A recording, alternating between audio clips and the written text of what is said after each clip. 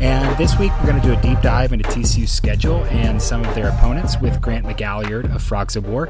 Grant is somebody who really understands the big picture of the Big 12 and all the things that are going on the field and off the field.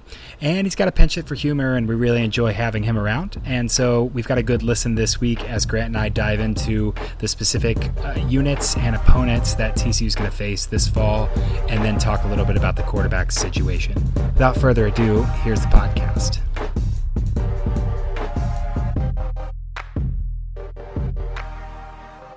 All right, I've got Grant McGalliard with us here from Frogs of War. You've read a bunch of his stuff online, and you've seen him all over Twitter, and now we finally have him out in front of everyone here in the podcast universe.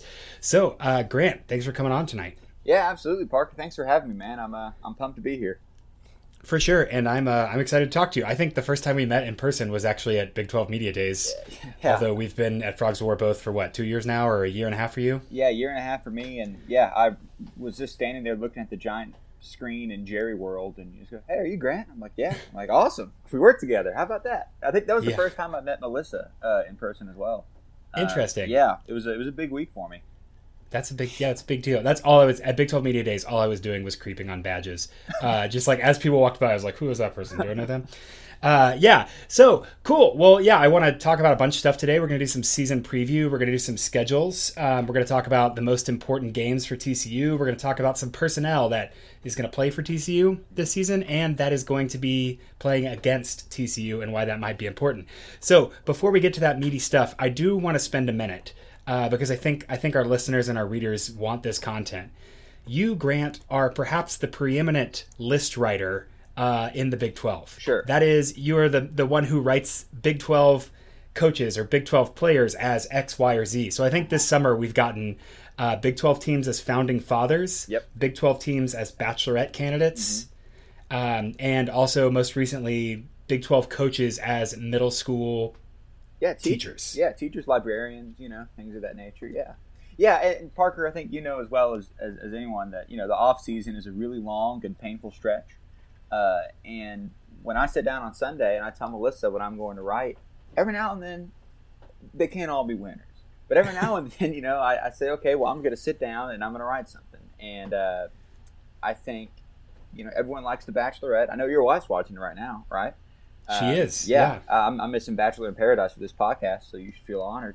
And just fun things that kind of keep people's, energy up, people's excitements up for the season, because Lord knows I can only read my own analysis of football so many times before it starts to get stale. So just trying to write something new and different and funny, and hopefully people like it, or at least no one boos me and airs me out on the internet. Which, by the way, did you see that Wide Right Natty Light, I think, had the best list? Yes, I saw the that entire one. offseason, which was Big 12 schools as lists of Big 12 schools. That's a pretty good one. It was incredible. Yeah, I'd tip my cap to them. It was amazing.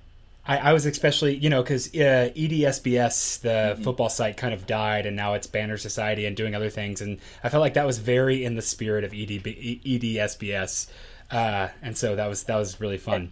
I think every college football writer owes a massive debt to Spencer Hall and EDSBS at this point. So yes, absolutely.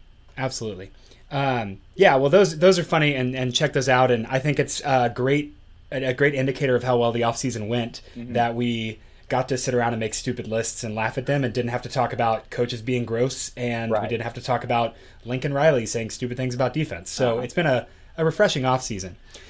Yeah, has it been boring? That's probably a good thing. Like you said, there's no big major scandals, but it's been kind of a boring offseason. Yeah, there was a little bit of the Jalen Hurts drama, but honestly, that resolved too quickly to be a compelling storyline. And then, especially on the TCU front, we've just kind of been, rearing at the gate, ready to go, knowing that, hey, we were bad last year and we're going to be good this year. So I definitely think that it's been a little bit boring. I'm definitely antsy. We're at T minus 13 days or something until college football. Yeah. So I'm definitely antsy. I think it's been pretty calm, pretty tame, even with all this coaching turnover in the Big 12, which is interesting. But it is what it is. It is. And listen, I think at the end of the day, it's hard to say what's going to happen. I mean, that's the biggest cliche in the world. But I'm just so jacked up to see what's, what these new coaches are going to do, what these new players are going to do, and like you said, if TCU can turn it around, that we've been talking about it for so long, and we're so dadgum close, Parker, that I'm just over the moon. I can't wait for it to get started. Definitely, I'm in the same boat. All right, so let's go ahead then and turn our attention to the season. So, Grant, you're familiar, and I think most of our listeners will be familiar with the idea that Gary Patterson has about 3 seasons inside of a season. Yep. And so he kind of breaks it up and says you go non-conference games, then you get to your first bye week, and then you have the home stretch. Mm-hmm. And that's definitely true of this season, although a little bit weird because TCU does have 3 non-conference games, but they have a bye in the middle of those. And then they have 2 conference games and that second bye, and then 7 straight conference games. So a lot on the line in terms of sequencing and in terms of what's going on. You wrote earlier this summer a piece about 3 games that'll define TCU's football season. Yeah. So I'd like to just talk to you about that and ask, tell me about the most important game on TCU football season, and then tell me about the other 2 that are gonna kind of shape this. So what's the most important game TCU has coming up this fall? Yeah, so I think there are a couple ways to look at it. But if I had to pick one, it would be against Texas on October 26th. Obviously, that is not that much of a surprise. Texas is traditionally a good team. TCU hates losing to Texas. They had a 4-game winning streak over the Longhorns until last year. And it comes sort of right in the middle of that it's the second Big 12 game after the bye week, October 26th. And that will keep, let's say we're 5-1, whatever we are at that point. Either we win that game and it gives us big momentum going into the rest of the season, or they lose that game and now, okay, where you have to win every Big 12 game that you're supposed to win on the way out in order to compete for, a good bowl berth, something like that. So not only is Texas a really good team, but where that game is in the schedule will sort of give us an indication of how good TCU is going to be in 2019, because it's really going to establish us as a contender or kind of relegate us back to that middle of the pack that TCU was in last year. And again, it's Texas, and no one likes to lose to Texas. Definitely. And it's TCU's lost to Texas 1 time at home since they joined the Big 12. Mm-hmm. And you could going into that game, you could see 6-0, you could see 5-1. Yep. 4-2 might be a little bit of a disappointment, but that Texas game is really the turn there. Noting too, last year TCU was leading at the half, ended up having a post-game win expectancy of 14%, mm-hmm. Just because they completely undid. That Sean Robinson interception to Brandon Jones was just like the unmaking of a man. I feel so bad for Sean because it was like wide open pass and he just threw it straight to the DB. And you saw the season spiral, and you could see a team with some momentum going into Texas and messing up and getting the whole season derailed. So I think I agree with that being the most important game. And all right. I think it's also no. I'm just gonna say I think it's also going to be extremely close. If you look at ESPN's predictor, which I just use as a random metric, TCU's a 50.6% favorite. So it's the truest coin flip on the schedule, and that's going to be interesting as well to see. If we do get in close games down the stretch, are we going to be able to convert those against good teams? But that's just another factor. I was trying to look. I did those subjective win probabilities that I'm going to put in a post here pretty soon, but I don't have that data handy. But I think my line was TCU beats Texas greater or less than 50, just because it is going to be a little bit of a coin flip because it depends a lot on who Texas is this year. I think Texas is equally talking about how TCU is one of their most important games. Oh, for sure, and because Texas, that's going to be right around when the Cotton Bowl is.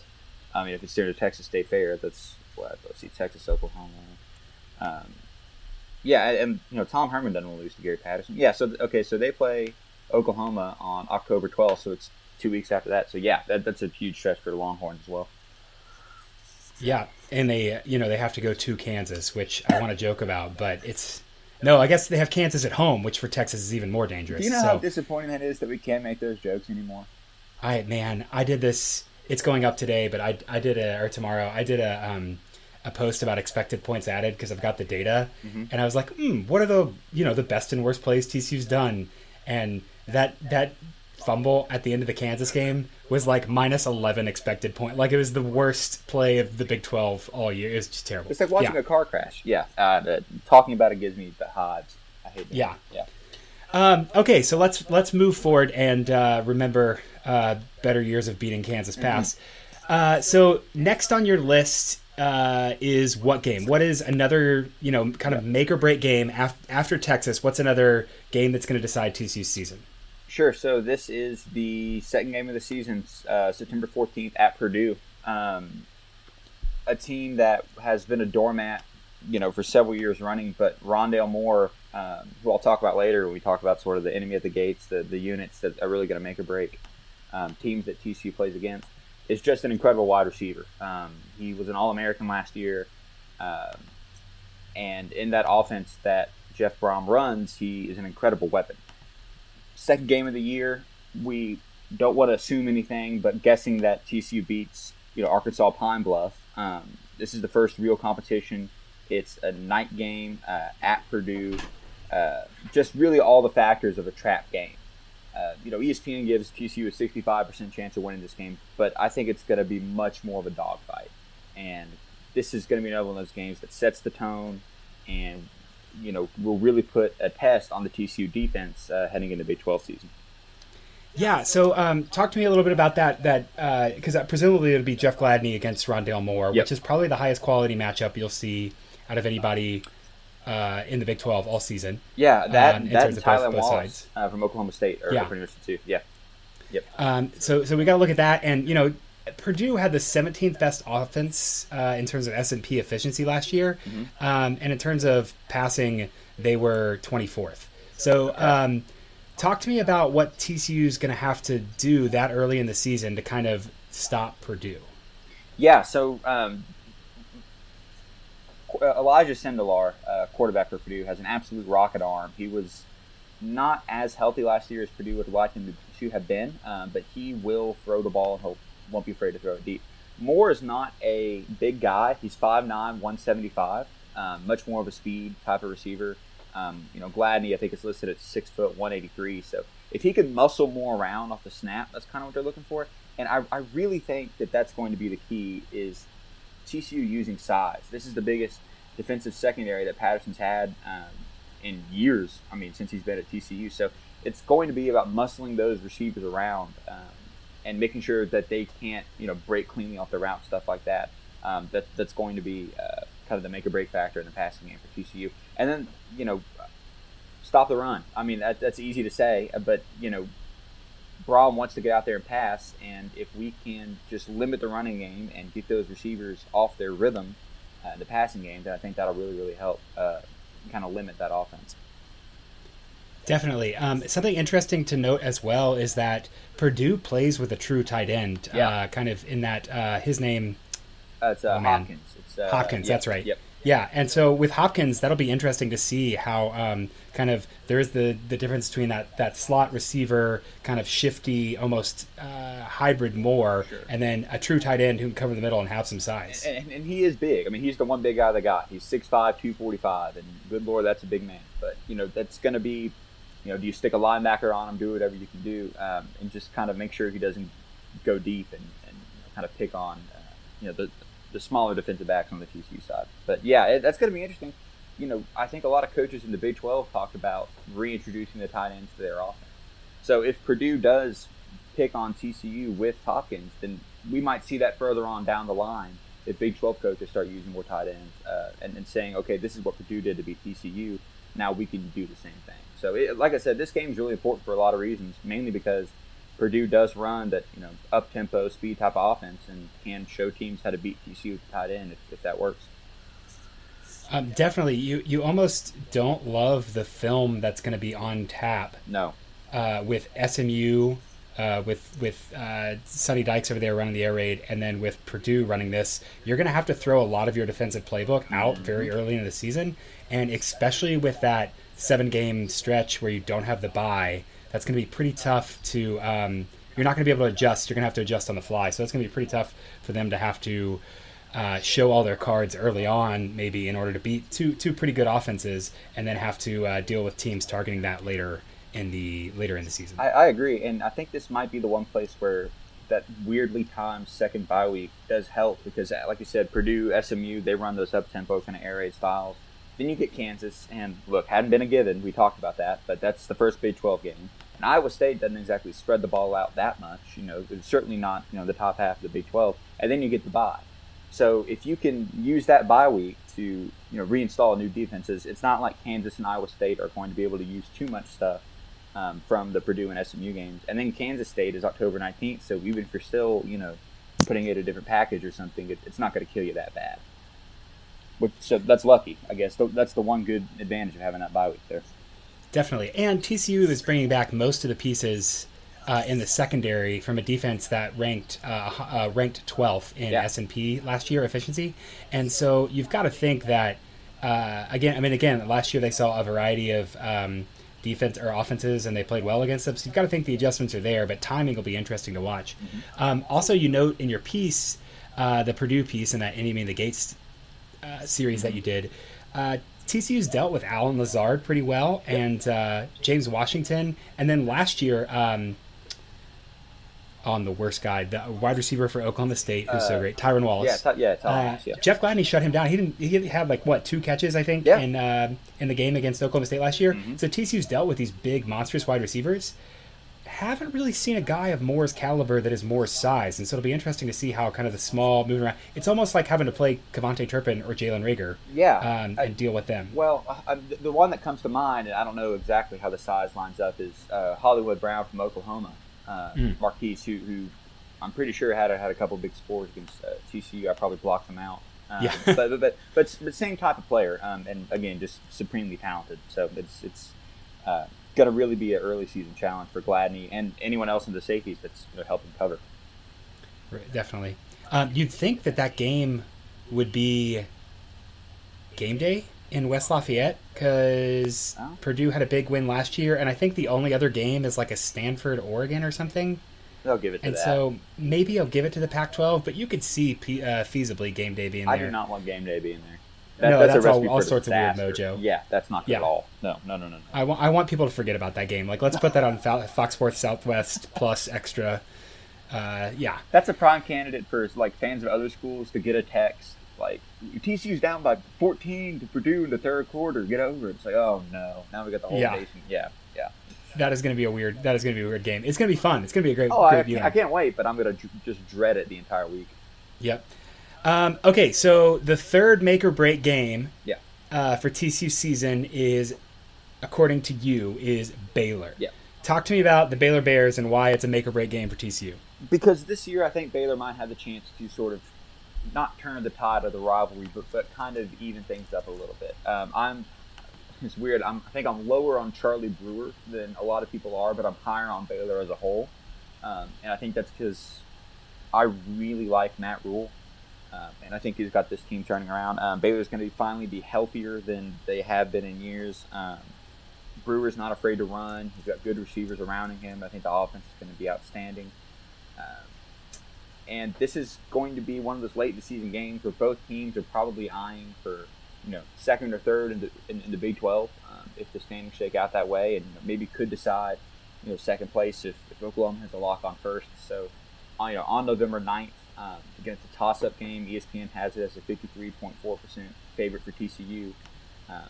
It is home, which is nice, but it also comes after playing Texas at Oklahoma State, which has not been easy for TCU. Then the week after Baylor, you go at Lubbock and at Norman.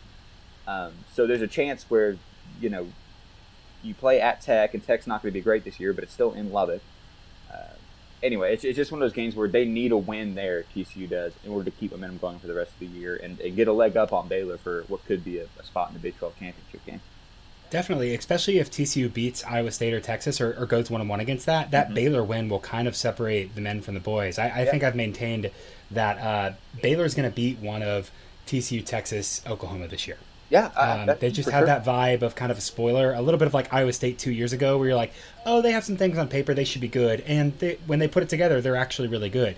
Baylor brings back more production than anyone in the Big 12. They're 20th overall in returning production, and you got to think quarterback and defense are kind of the two foundations, and they check the boxes there. They got some offensive line questions. You know, they have experience, but they're also, or I guess they're old, but they might not have experience, and so there's definitely some big question marks. But I think this will be, if normal was 2014, two high quality TCU Baylor teams, and you had like ugly game 2015, TCU stomps them 16, TCU stomps them 17, TCU runs away with a weird game in 2018. So you're kind of wondering, okay, this might be normal of like a real football game between two functioning and healthy teams. It's going to be exciting because I think the stakes will be as high in that game as they have been since at least 2015, if not before. Absolutely. And I mean, you talk about returning production, just looking at the Baylor depth chart that's kind of projected, they have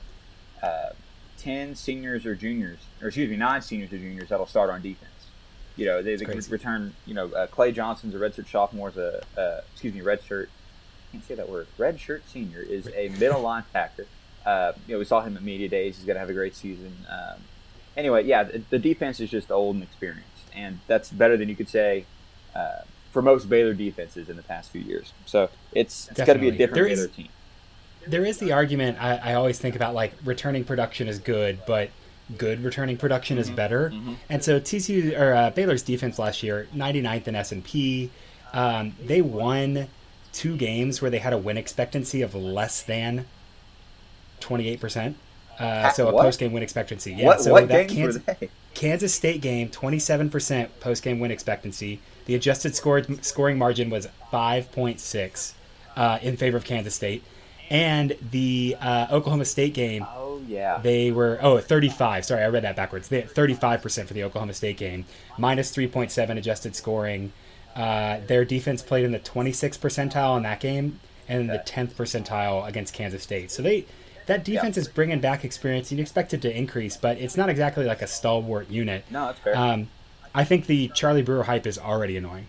Not to say he's not a good player. He's decent above average. I wish he was starting for TCU this year. Yeah, he's solid above average, getting smarter with the ball, runs too much, but I think the hype train for him is kind of out of control. Well, and that's what's weird is because Baylor's had, even in their troublesome years, we'll say, they've had good quarterbacks. Like Bryce Petty never had this kind of hype going into a season, and Bryce Petty's a better quarterback than Charlie Brewer in college. I think, it's definitely, weird. Definitely. The whole thing's weird. But again, you look at the receiver core, Denzel Mims, outstanding. Even at running back, JaMychal Hasty's good. I mean, the skill positions are there. And if Brewer's not, a top quarterback in the Big 12, at least he has people he can get the ball to that are going to be outstanding. But, definitely. Yeah.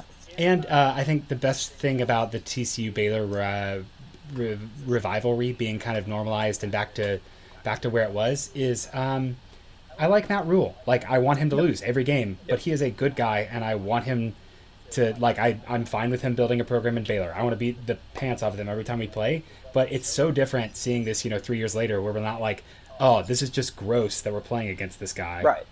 It's like, no, he's a good guy, he's a good football coach, and he's our spirited rival. That's really fun. Yeah, I agree. And this is just a small aside. I talked about this at Media Days, but Dave Campbell's did a poll, and I wrote a column about this. He's the second most trusted coach in Texas by Texas high school football coaches, all behind only Gary Patterson. And he's only been here for 2 or 3 years, and he's a New York City lifer. So the fact that he's been able to do that in such a small time at Baylor is just proof he's a good dude. Again, that being said, I want to stomp Baylor every time we play him. But, definitely. I don't want to say too many nice things. No.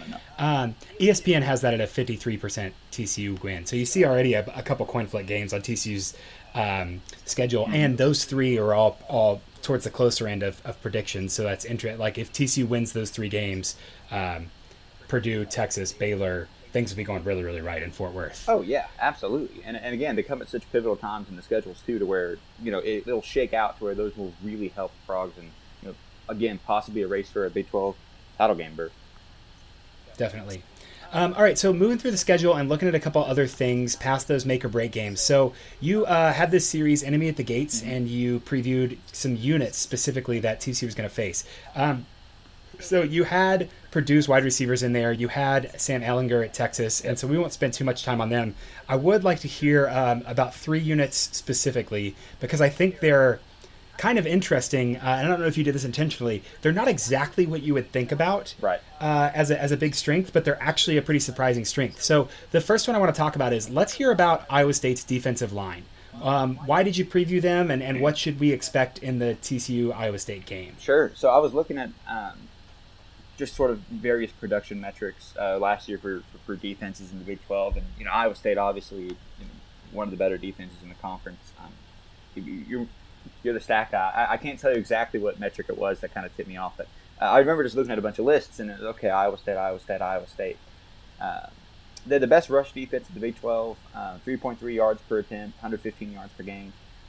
Second best pass defense in the Big 12. Again, this is yards per attempt and yards per game, so not necessarily the more advanced metrics, but for laymen like me, that's pretty good. Also, the best scoring defense at 22.9 points per game.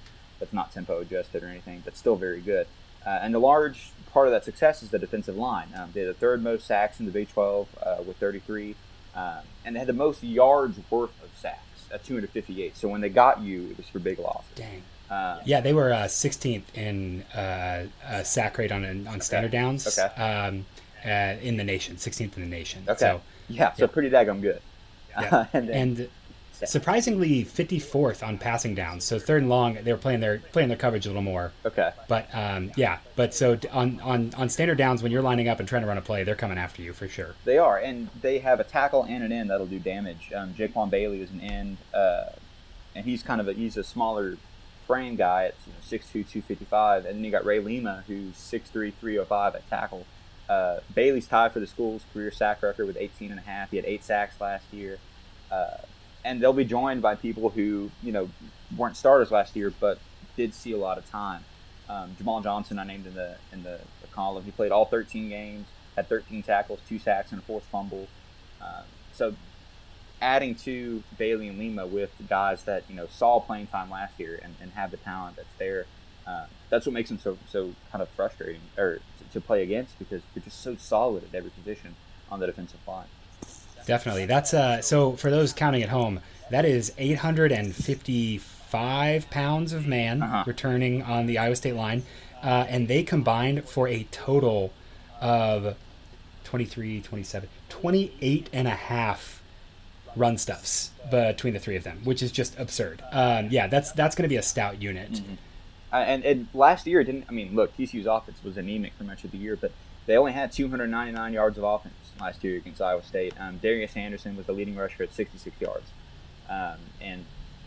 So obviously TCU's not the best, barometer for what, for a good offense to judge a defense against, but we couldn't do anything against them last year, and it was 17-14, and, in a season of weird games, that was one of the weirder ones. So. Yeah, I think so. I did a podcast hit last night. We talked about TCU's most important game. And I think I mentioned very casually something I hadn't actually thought about. But TCU was basically in a bowl last year because Iowa State was weirdly bad until they started Brock Purdy. Yeah. We just caught them at the right time. Otherwise, we would have gotten destroyed. Yeah, absolutely. And now they have Purdy and the defensive line back. So it's, yes, for sure. Iowa State could have easily been a candidate for one of the more important games of the year. But I really think the defensive line is going to be one of those lines that's fun to watch because they're so aggressive, especially racking up sacks or big yards, stuff like that. I love sacks. I'll watch YouTube sack compilations whenever I'm bored. So, big fan of that. Oh yeah. All right, so next I want to go to the next in your preview series, the most efficient rushing offense in S&P, Oklahoma, yep. A team that's known for their flashy offense and their big plays, but sneakily, they were first in basically every category you could come up with on offense, but also in rushing. They had a rushing game that was really, really good. And so your preview for them was Oklahoma's running backs, which is crazy. They lost Rodney Anderson last year, and they actually really didn't suffer because of it. And so tell me a little bit about Oklahoma and their running backs. Yeah, sure. So it's going to be Kennedy Brooks and Trey Sermon coming back. Brooks, there was a lot of rumors about him in camp, and I don't want to speak on that because I don't know the exact scenario, but I know there was some question about whether or not he was going to be able to play, and he has been cleared. There was a Title IX investigation, so I think Lincoln Riley addressed that at media days. But anyway, so yeah, it'll be Brooks and Sermon. Sermon averaged 5.8 yards a carry last year. Brooks averaged 8.9 yards per carry on 119 carries as a freshman. So he's a redshirt sophomore this year. Only played in 12 games, still led the Sooners in rushing yards. And it's just those two guys that kind of bring that. This is the most cliched, expression in the world, but thunder and lightning, whatever, two different styles. Sermon's bigger at 6 foot, 224, and is actually a pretty good receiver. 12 catches, 181 yards. And then Brooks is at 5'11", 205, and is just incredibly speedy. You can see it. If you go read the piece I wrote, there's a YouTube video of just how they ran against TCU, and it's Sermon just mowing through linebackers and defensive backs, and then Brooks, cutting, juking around guys, and that's who you have to contend with. Obviously, not a running back, but now you add Jalen Hurts to the mix, who is bigger than Kyler Murray, probably not as fast, but is an incredible runner, as we saw in Alabama. So, just going to be another thing for defenses against Oklahoma to account for. Definitely. That YouTube video, also the still for that, has an awesome picture of I think that's Trey Sermon, just stiff arming the bejesus out of Garrett Waller. Like it's tough. It's tough. Kind of impressive. Yeah, it really is. Yeah, and you add Jalen Hurts to that, and that's a formidable unit that's going to be back for more. So definitely a unit to look out for, and again, kind of a sneaky one. Okay, last in this unit preview is Oklahoma State's secondary, which, again, Oklahoma State, a team known for passing, not exactly known for defense. And interesting pick there. What have you highlighted, or what did you find about Oklahoma State's secondary that makes them worth being on TCU's radar? Yeah, so I think, you could have looked at other teams with their secondaries. Texas comes to mind. You got Caden Stern, guys like that. But I think Oklahoma State has what it takes to surprise teams with their secondary, and to me that's kind of a intangible thing, but that's what makes them so dangerous. So AJ Green is a senior, not the Bengals wide receiver, different guy, and redshirt junior Rodarius Williams are back. Green is a second team all Big 12 selection from last year. He had 39 tackles, 11 breakups. Williams had 49 tackles, 8 breakups, and 2 picks. This isn't a unit that's going to intercept a lot of passes, but they will play physical with your receivers, and they will break up passes. Malcolm Rodriguez at safety was an honorable mention last year as a sophomore, second on the team in tackles with 83. He only actually broke up one pass all season, but he's extremely good in run support. A converted high school wrestler. I'm sure he's a physical guy. And then you got 3 freshmen who had to play safety last year, and like you said, returning experience is good, but good players returning is better. I think all 3 of these guys had the potential to be really good players. Jarek Bernard was Oklahoma State's outstanding newcomer of the year in 2018, for what that's worth. Had 59 tackles, an interception, a punt block, and a forced fumble as a true freshman. So to me, that's a unit that could really surprise some people. And I think Jim Knowles, at defensive coordinator, is entering his second year and will be able to be more aggressive, know who he has with his personnel. And he admittedly wants to do better than last year. I think he said they wobbled last year, and so he wants to be more aggressive, which I think is going to wreak havoc, especially against TCU, and depending on who we start at quarterback, could be an issue.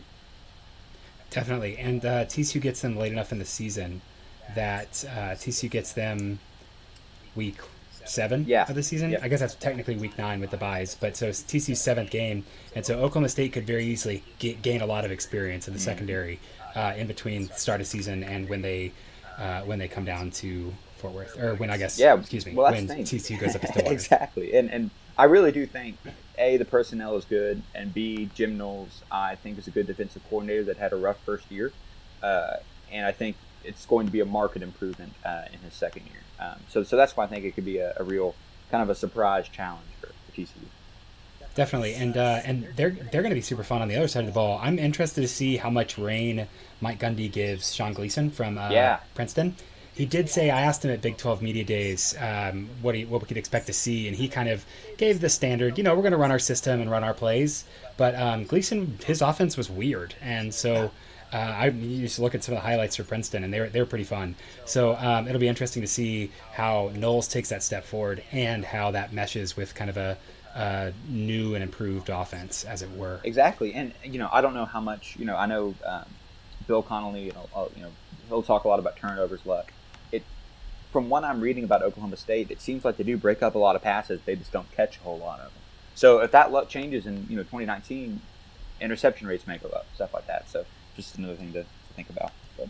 Definitely.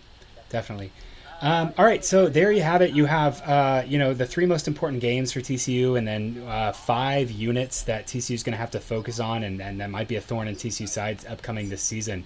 So definitely we recommend all the listeners go check that out if you haven't read that before. The last thing I want to do, Grant, is I'm looking at the S&P Plus and the FPI line for TCU wins. Okay. 7.1 for S&P and 7.3 for FPI projection for wins this season. So the first thing I'll ask is kind of the broader over or under 7.5 wins for TCU this season. I'll take the over. Normally, I'm pretty much. I like to consider myself a realist when it comes to TCU football, but I think there's a 8-win, if things break right, a 9-win team here for sure. So I'll take the over. Yeah, if Max Duggan is the second coming of Andy Dalton right now, maybe we're in the championship game again. But I think a ceiling of 8 or 9 is pretty respectable. Yeah, I think I would definitely take the over as well. So do you have a schedule pulled up? I do. Okay, so let's do this. We're just going to go game by game and do win or loss, and we can kind of identify where we think the season's going to go. Let me get a pen because I'm going to absolutely just give TCU like 11 wins without realizing. Yeah, I'm going to say, hey, they could probably win that. Yeah, they'll win that. Oh, yeah. Oh, no, what have I done? Okay. All right, I'm ready when you are. Okay, so UAPB. Yeah, I'll give TCU a win there, yeah. They lost a game last year 90-6. And they also won a game last year 55-0. How crazy is that? Who they play? It was 90-6. Oh shoot! I don't know. I looked it up yesterday. Yeah, they played an actual FCS team, and then they played Cumberland, who's like D2 or D3 or something, and won 55-0. So it wasn't 222-0, but it was. Okay. Wasn't that bad? Yeah. Okay. So Arkansas Pine Bluff. All right. Then we get a bye week at Purdue. I'll say win, but I don't feel good about it. I feel very nervous about it. Yeah. I think that's my shakiest win on the schedule. I agree. I'm going to call it a win, but I'm not happy about it. Yeah. All right, SMU. Yeah, win. I think that one is a little bit annoying after Purdue, but I think TCU wins. Kansas. Win, and I'll say this. I wrote something about this the other day. I think this is the year TCU finally wins by more than 2 touchdowns against Kansas. I guess 2 years ago, there was a blowout. I know Turbin ran a punt back. I was at that game at night. But every other game has been frustratingly close or lost. I think they blow out Kansas this year. Yeah, you'd like to think if there was some kind of flaw in preparation or overlooking that's habitually been going on, that this year of all years they would fix that. Yeah. Yeah, especially with like new, I say new, but really like old offense and defense coming in. Kind of an old school, it might be a little easier to prep for. So, all right, next, October 5th in Ames. I'll say that's a loss. Okay. Yeah, I to me that's my shakiest loss, but I'll say a loss.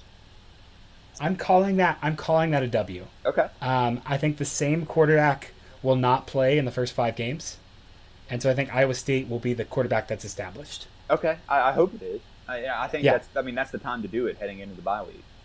Definitely. Yeah, for sure. Okay, we got the bye on October 12th at Kansas State. That's a win. My vote. Win. Yeah. All right. Then we have Texas on the 26th. That is, I'll say it's a loss. Yeah, I think that's a loss. Herman's the motivator guy, and this feels like a motivating game. Yeah, I will say I don't think Texas beats Oklahoma and TCU in that 3-week span. I agree. So if they lose to Oklahoma, I think we're done for. And the Red River rivalry is always really weird, so it's hard to predict. But I think Oklahoma, losing last year in the actual Cotton Bowl, probably really stung, and I doubt they're going to do that again this year. But does Jalen Hurts really care about that? No, he doesn't. No, absolutely. Yeah. And honestly, I'm not sure Lincoln Riley does either. Now that I think about it, but at least there'll be more, pressure. I think going in. At least Lincoln Riley's just going to be shopping for houses during the Red River rivalry, so he doesn't actually care. Exactly. Okay, November 2nd at Oklahoma State. Win or loss? Win. It's hard to win in Stillwater. TCU's very bad at it, but I'll say that's a win. Okay. November 9th, Baylor. Win. I think it's a win. I think next year's is when Baylor breaks that streak. I think it's a win. The Charlie Brewer senior showboat. Okay, can I just point something out? Yes. I currently have 1, 2, 3, 4, 5, 6, 7, 8 wins with 3 weeks left in the season. Yeah. All right, let's keep going. November 16th, Texas Tech. Win. All right. I'm going to say win as well. I don't think Texas Tech has the personnel that they want this year. And as good as Alan Bowman is, I don't think he's anywhere near the quality of, say, even a Jordan Love from Utah State. No. So yeah. But I do like Matt Wells. I'll say that. I like Matt Wells. Again, good guy, runs a really smart offense, and seems to be hiring the right people on defense. Don't think it happens this year. Absolutely not. November 23rd, Oklahoma. Loss. Yeah. Yeah. I just don't think TCU's there. No. November 29th, West Virginia. That's a win. Thinking that's a win, too. Yeah. So, okay, let's count these up. 1, 2, 3, 4, 5, 6, 7, 8, 9, 10. So there's a path to 10. I'm at 9-3, and I'll be honest with you, I'm not convinced TCU won't beat Texas, but I can't call it a 10-2 season. I just don't feel comfortable, so I think that's probably what I'm going to say the loss. Yeah, 10 is a lot. I think if I looked in my heart, I would go back and switch that Iowa State game. One of Iowa State or Purdue, I would switch. But which one would you rather lose? Oh, I mean Purdue. Well, Big 12 standings, yeah, but because you think about like we're not going to go to the playoff. No. If we lose one of those, and so you'd rather. I mean, well, let me rephrase that. You got to win the Big 12 to go to the playoff. Yep. And so I want to do the thing that maximizes our chance to win the playoff or win the Big 12. So I think Iowa State would hurt less than Purdue. I think it would be a really good movement though for Gary Patterson to kind of establish himself as I'm the old man. Like we still run this. Okay, we're still Jeff. the young fun upstart. Yeah. Get out of here, Jeff. Yeah, I got you. Okay, fair enough. Yeah. Okay, so we'll see. I hope no one keeps track of that, and I'm probably going to throw this piece of paper away right after this. But I like we're previewing it and kind of seeing what's going on there. Yeah. I listen. I tweeted something the other day. I'd gotten us to 11-1 in my mind at some point this off season, and it wasn't really that hard to do. But I think realistically, 8-4, 9-3 is where it's at. But I don't know. Yeah, I think I agree with that too. Just my heart gets me when I start talking about individual games. Mm-hmm. I'm in for some heartbreak this year. I do need to break some news. I wish I had a breaking news ticker. We just got a message from our own Melissa Triebwasser. Apparently, Tate Martell, my boy, tore his name off his locker, stormed out of the locker room, and didn't show up to practice today. My special son, Tathan. Yeah. I'm so glad that he is duly grateful for his privileged status as one who could get a transfer waiver. Let me ask you this: if Bartholomew Martell transferred to TCU, let's say he had transferred at the beginning of August, would you want him to start at quarterback at TCU? No, one, because I don't think he's good. I think he transferred because he was going to get beat out by Justin Fields, who couldn't beat out Jake from State Farm. That's true. So I don't think he has the talent. Okay. I would rather Matthew Baldwin start. I always want. I mean, we've seen quarterbacks who think that they should be in charge of everything, and I don't. That doesn't go well. That's fair. Fair enough. So okay, so I don't know if I hate to hijack your podcast and ask you a question. No. This is our podcast. Thanks, Parker. But so I'm guessing you want Max Duggan to start. I don't know, man. I think heart of hearts, Gary's not going to throw anybody besides Alex Delton out there. I agree. I thought for a minute he was going to start Collins, and I had talked myself into Collins pretty good because it's like the devil and he's not terrible, he's not amazing, and he has enough talent around him that he could consistently distribute the ball and not turn the ball over. I'm not one of those like second quarter of Oklahoma truthers that's like Mike Collins is actually good. No, he's like decent. He's fine. He's not good. He's okay. I think I tweeted out that he ruined Boo Radley Hines' career in that game. I was wrong. I don't know what I was doing that day. But it was a long day. I very much reminded some jean short wearing Oklahoma fans of his prior enrollment in the Ivy League. That entire day. So I think it's Delton, and then I mean Rogers has been coming on in practice evidently, but I don't think he'll actually start. I think Dugan takes over. Hopefully, like SMU, maybe. Yeah, that's. I hope we win the Purdue game, and then Delton just like if he's gonna implodes during like SMU or Kansas, and we can recover it. Yeah, like first half SMU, like 3 picks, and just throw Max in there and have him, Yeah. Okay. Yeah, I don't hate if that. we have a quarterback change after Kansas, it's gonna be bad. Real bad. Yeah. Yeah. Yeah. Okay, that's fair. And listen, what are your thoughts? Well, I want Max to start, but I know Gary's leery of starting young guys like that. I think Delton is a serviceable quarterback. I don't think he's going to be, worse than what we had last year. All right, I've got to apologize to the listeners there. We lost just about a minute of audio on the end of this podcast, but that was kind of where we were wrapping up on the quarterback, so I'm okay with that lost footage being out there in the ether. Really enjoyed having Grant on the podcast tonight. You can find him on Twitter at Grant McGalliard, spelled just like it sounds, and of course writing multiple pieces a week at Frogs of War. Don't forget to follow me at Stats of War. I've got a couple interesting pieces coming up this week, looking at some expected points data just got my hands on, and kind of getting ramped up for some analysis this season. Follow us on Twitter at Frogs of War. Reach out, talk to us. We're I guess excited for the season to start, as you are. All right. Thanks for listening, and we'll catch up with you on the internet.